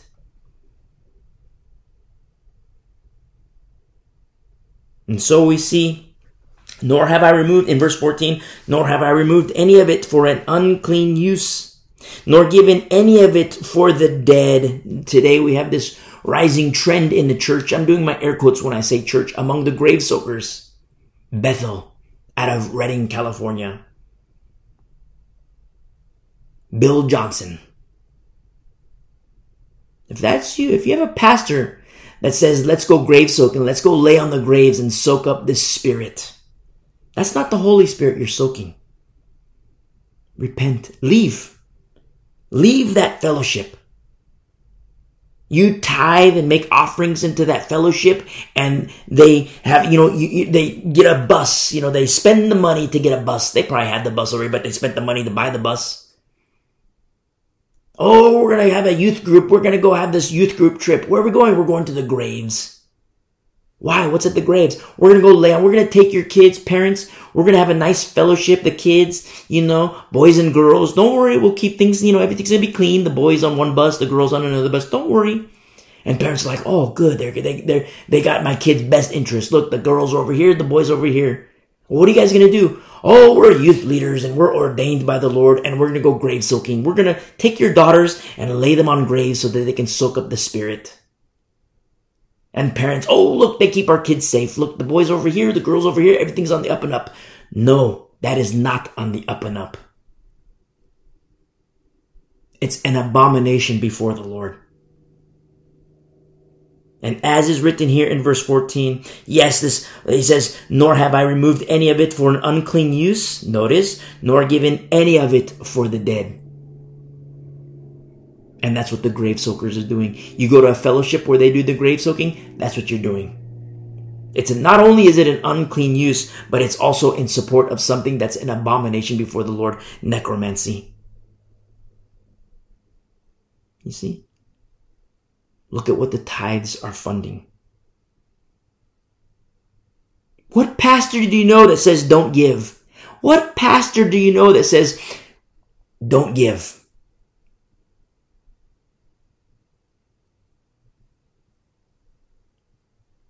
But it's just the other way around. Pastors say, if you want to be a part of what the Lord is doing, you're going to give an extra. Look, I know we passed around the offering plate and we're going to offer it again. We're going to pass it around again and you can give a little bit more, a little extra something. For the saints of the Most High. Take inventory. Take notice of where the money is going. Pastor wants to buy his yacht, get a new pastor. Pastor wants to take your kids grave soaking, men's ministry and take the men grave soaking, ladies ministry and take the ladies grave soaking. Get on a bus and take your kids. Parents think, everything. Look, kids, we want you to be, socially interactive with kids your age. Okay, here, get on the bus. It's good for you, kid. Baby girl's grave soaking, straight up necromancy. Baby girl, or, all sanctioned by the parents who have forgotten the lesson of the millstone. You hear us say from time to time, come out of her, my people. It's said for a reason. Because there is danger in everything that is not of Christ. And everything that is not in Christ, there is danger. The only safety we have is in Jesus Christ, whose word is above his name. That is the only safety we have. And it is he in whom we abide. Not the fake, not the phony, not the imposter. Not the TV show. Everybody, watch this TV show. Look, it's about Jesus. In accordance to Mormonism, which is a different Jesus. You see? If you're Mormon, I love you, but repent. The Jesus you believe in is not the biblical Jesus. You're in danger. Hit pause.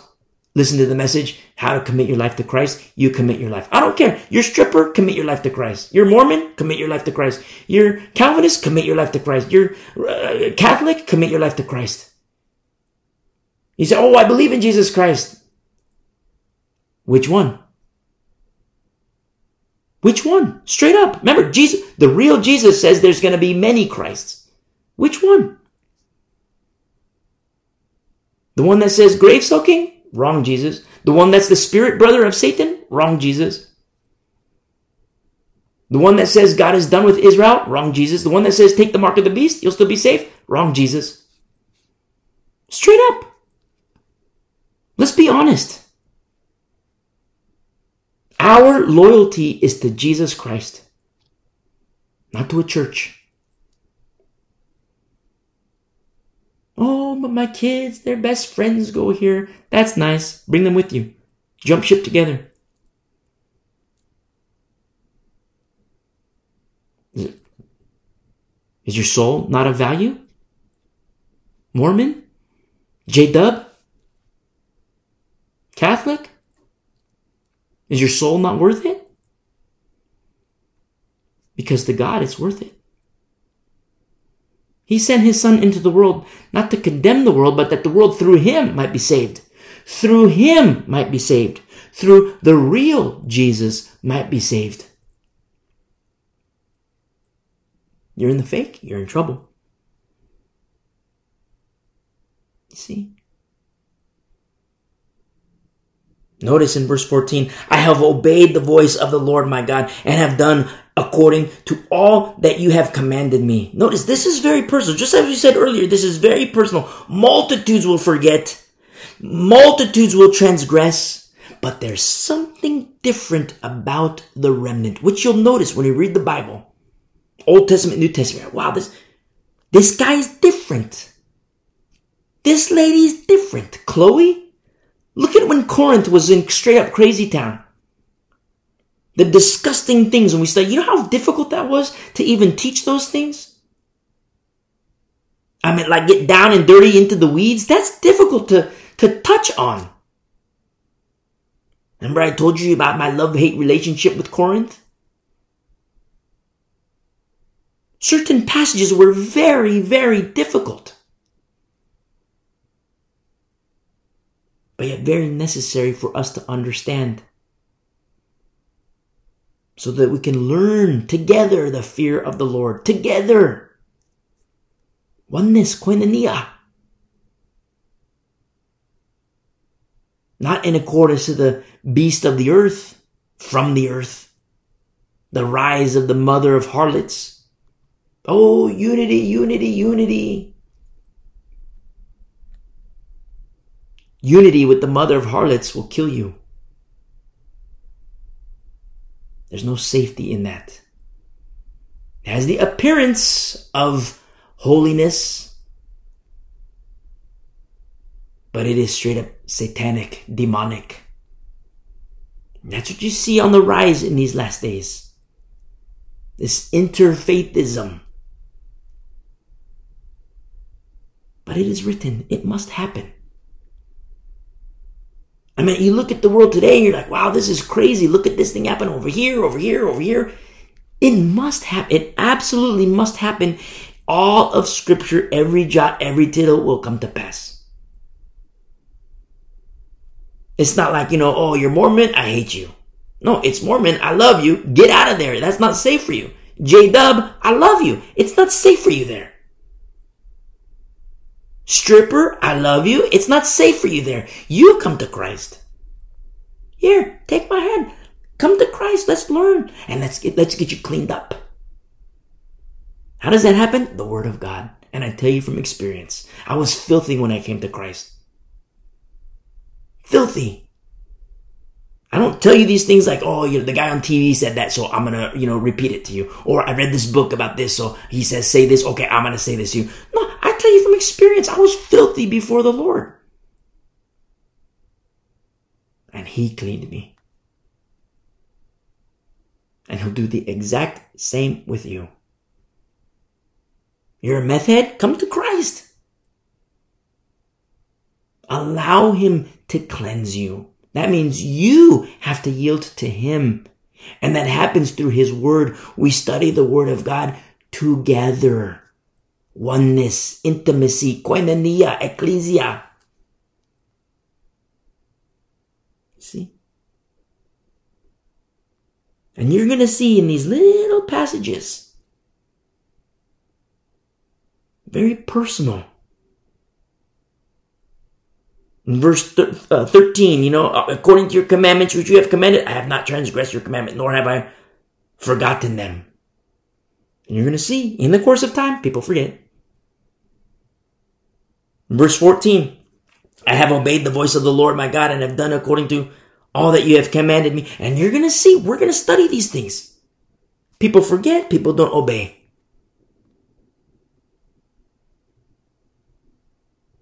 Then you're going to understand why the Lord responds the way He does.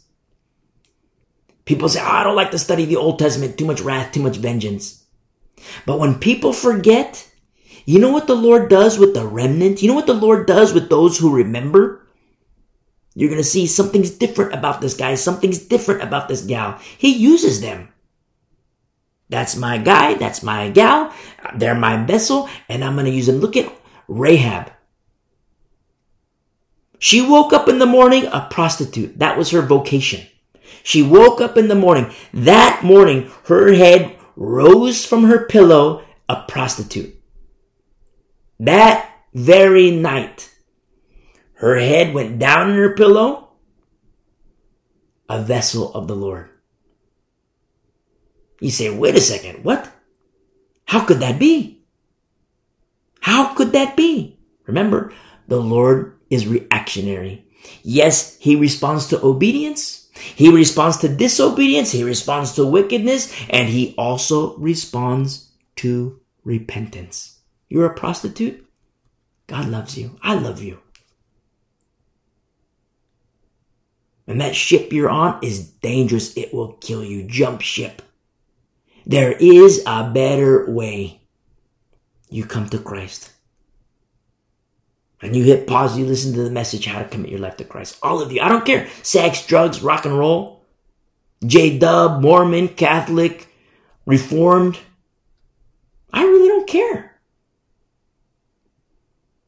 But we get you cleaned up. We get you cleaned up. And Jesus cleans his own fish. And we study together. We grow and we mature together. You say, well, I don't know anything about the Bible. Praise the Lord. Let's learn. You know Jesus Christ. You know he loves you. You believe in him. Praise the Lord. Let's learn together. Let's study together. You see? And the Lord takes the remnant. In the Old Testament and New Testament, the Lord takes the remnant. Like Jeremiah, Isaiah, Hannah. And says, you know what? I see. The Lord sees the corruption through the land, but then he sees, wow, this guy's not corrupt. This gal's not corrupt. And then he uses them. Remember Amos? I'm no prophet nor the son of the prophet, son of a prophet. And the Lord says, hey, Amos, surprise, you're a prophet. And he tasks Amos. Straight up Amos saying, I'm no prophet nor the son of a prophet. And he's the one saying, thus saith the Lord. You see? It's so beautiful. Satan doesn't want anybody to know this. So, he'll entertain you to death. He'll put this music here, he'll put the show here, a movie here, a vice over here, a vice over there. Get you preoccupied over here, preoccupied over there. Oh, don't let too long, don't listen to this guy. Too long. Here's this one. You listen to this guy, it's just a 10-minute job. Oh, you want to be hardcore? Here's a little 20-minute job. Don't listen to this guy, a little 3-hour job. Don't listen to that guy. Satan doesn't want anybody to hear this. Because he knows he's going to burn in hell.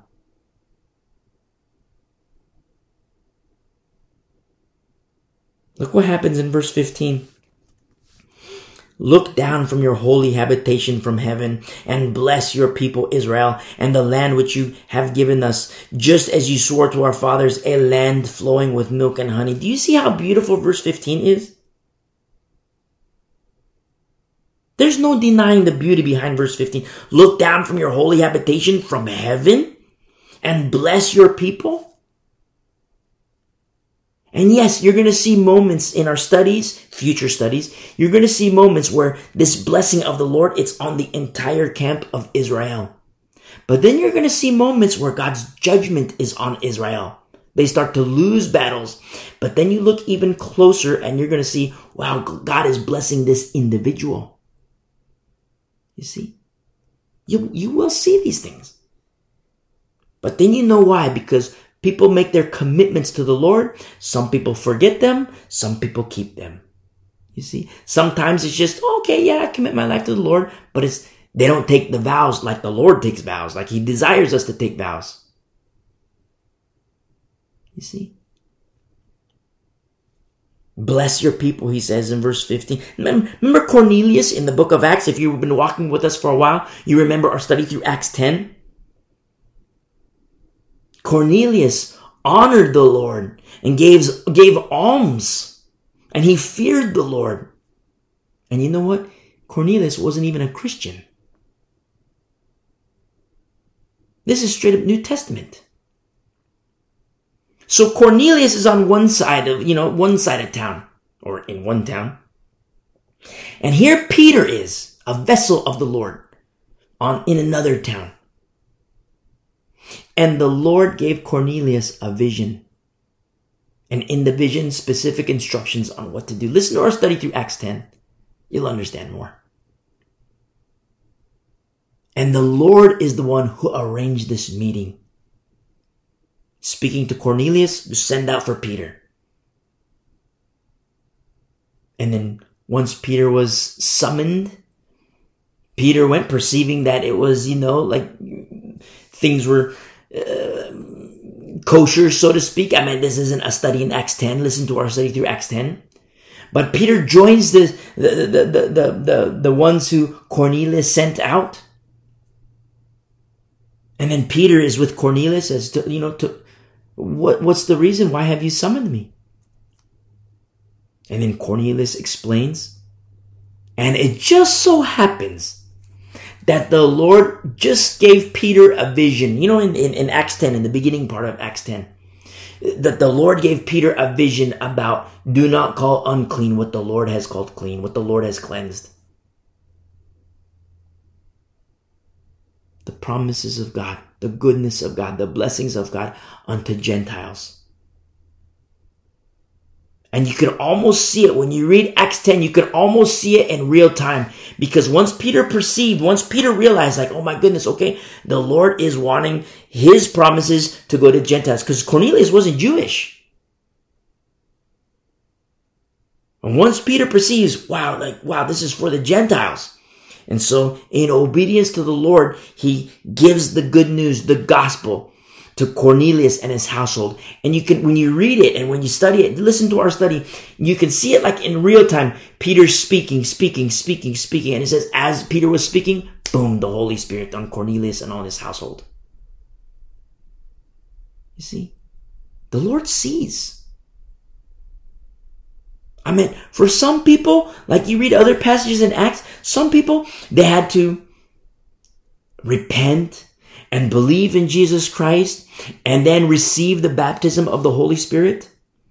But then on others, like Cornelius, they already believed in God. Cornelius was already honoring the Lord, giving alms. And so much so that the eyes of the Lord were already on him. And when the eyes of the Lord were on him, the Lord spoke to Peter and says, Peter, this is what I want. I want you to go to Cornelius. Notice, Peter goes to Cornelius. Peter goes to Cornelius. Pastors. It's not, for pastors who say to the saints, if you want to be a part of what God is doing, Pastor, you know what God is doing? He's doing a work among the saints. That is the building. That is the field. You see, the saints. Listen to our study through 1 Corinthians 3. You'll understand. Making the distinction between field and worker, or building and worker. Making the distinction. And so we see promises like this in Deuteronomy 26, verse 15. Look down from your holy habitation from heaven and bless your people. Now, you see that in Acts 10 upon Cornelius. See how the Lord arranged this divine appointment? People say divine appointment like, oh, you are hereby appointed. No, it's divine appointment. I like to think of it like a doctor's appointment. Now, Cornelius at this time, Peter's going to come over here. It's beautiful how the Lord arranges it. Among his vessels, he is vessel Peter. But don't forget how he spoke to Cornelius. Honor the Lord, fear the Lord in accordance to the law. You see how the law, with ears to hear and eyes to see. The law. Cornelius wasn't Jewish, and yet he was honoring the God of Israel, the God of Abraham, Isaac, and Jacob, whose name was changed to Israel. Cornelius was honoring him. And so the Lord says, okay. He sees. And the Lord tells the angel, go to Cornelius. It's powerful. Divine appointment. Notice what happens here in verse 16. Deuteronomy 26, verse 16. This day the Lord your God commands you to observe these statutes and judgment. Therefore, you shall be careful to observe them with all your heart and with all your soul. Again, multitudes forget, multitudes transgress, but there's something different about the remnant. Something different about the remnant. This remnant we will see in the Old Testament. This remnant we see in the New Testament. This remnant we see today in these last days. There's something different about this guy. There's something different about this gal. Consecration unto the Lord. Verse 17, today you have proclaimed the Lord to be your God, and that you will walk in his ways and keep his statutes, his commandments, and his judgments, and that you will obey his voice. Notice the triple whammy here. Walk, keep, obey. It's the same today. Walk, keep, obey. Same today. Just like Brother James says, faith without works is dead. The two are inseparable. He boils it down and equates it to belief and obedience. The two are inseparable. Now, people attempt to separate it, but that's demonic. Even the demons believe, but do they obey Jesus? The answer is no. The two are inseparable because when you believe in Jesus Christ, you obey. You have a choice to make, I believe in Jesus. I believe in Jesus. Okay, let's follow him. I believe in Jesus. Let's go grave soaking. Nope, wrong Jesus. You jump ship. Let's study together. See? Verse 18. Also today, notice God is reactionary. Also today, the Lord has proclaimed you to be his special people, just as he promised you. Notice, when you read verse 18, the Lord has proclaimed you to be his special people. Look at the precursory verse is verse 17. Today, you have proclaimed the Lord to be your God, to walk, keep, and obey. You see? And the Lord is reactionary. So, the Lord has proclaimed in verse 18, you to be his special people, just as he promised you. You see? The promises are effectuated in and through obedience. Just like we study in the New Testament. That you should keep all his commandments. In closing, verse 19. And, notice God is reactionary. And that he will set you high above all nations which he has made in praise, in name, and in honor. And that you may be a holy people or a consecrated people to the Lord your God, just as he has spoken. In the Old Testament, in our studies, we will see holiness in people, and God responds. We will see wickedness in people, and God responds. In the New Testament, exactly the same. Today, exactly the same. May we together, koinonia, ecclesia, may we together forever desire holiness and walk in holiness and keep and obey his word, consecrated unto the Lord our God. To the people of the way, a remnant of these last days, God bless you. I love you.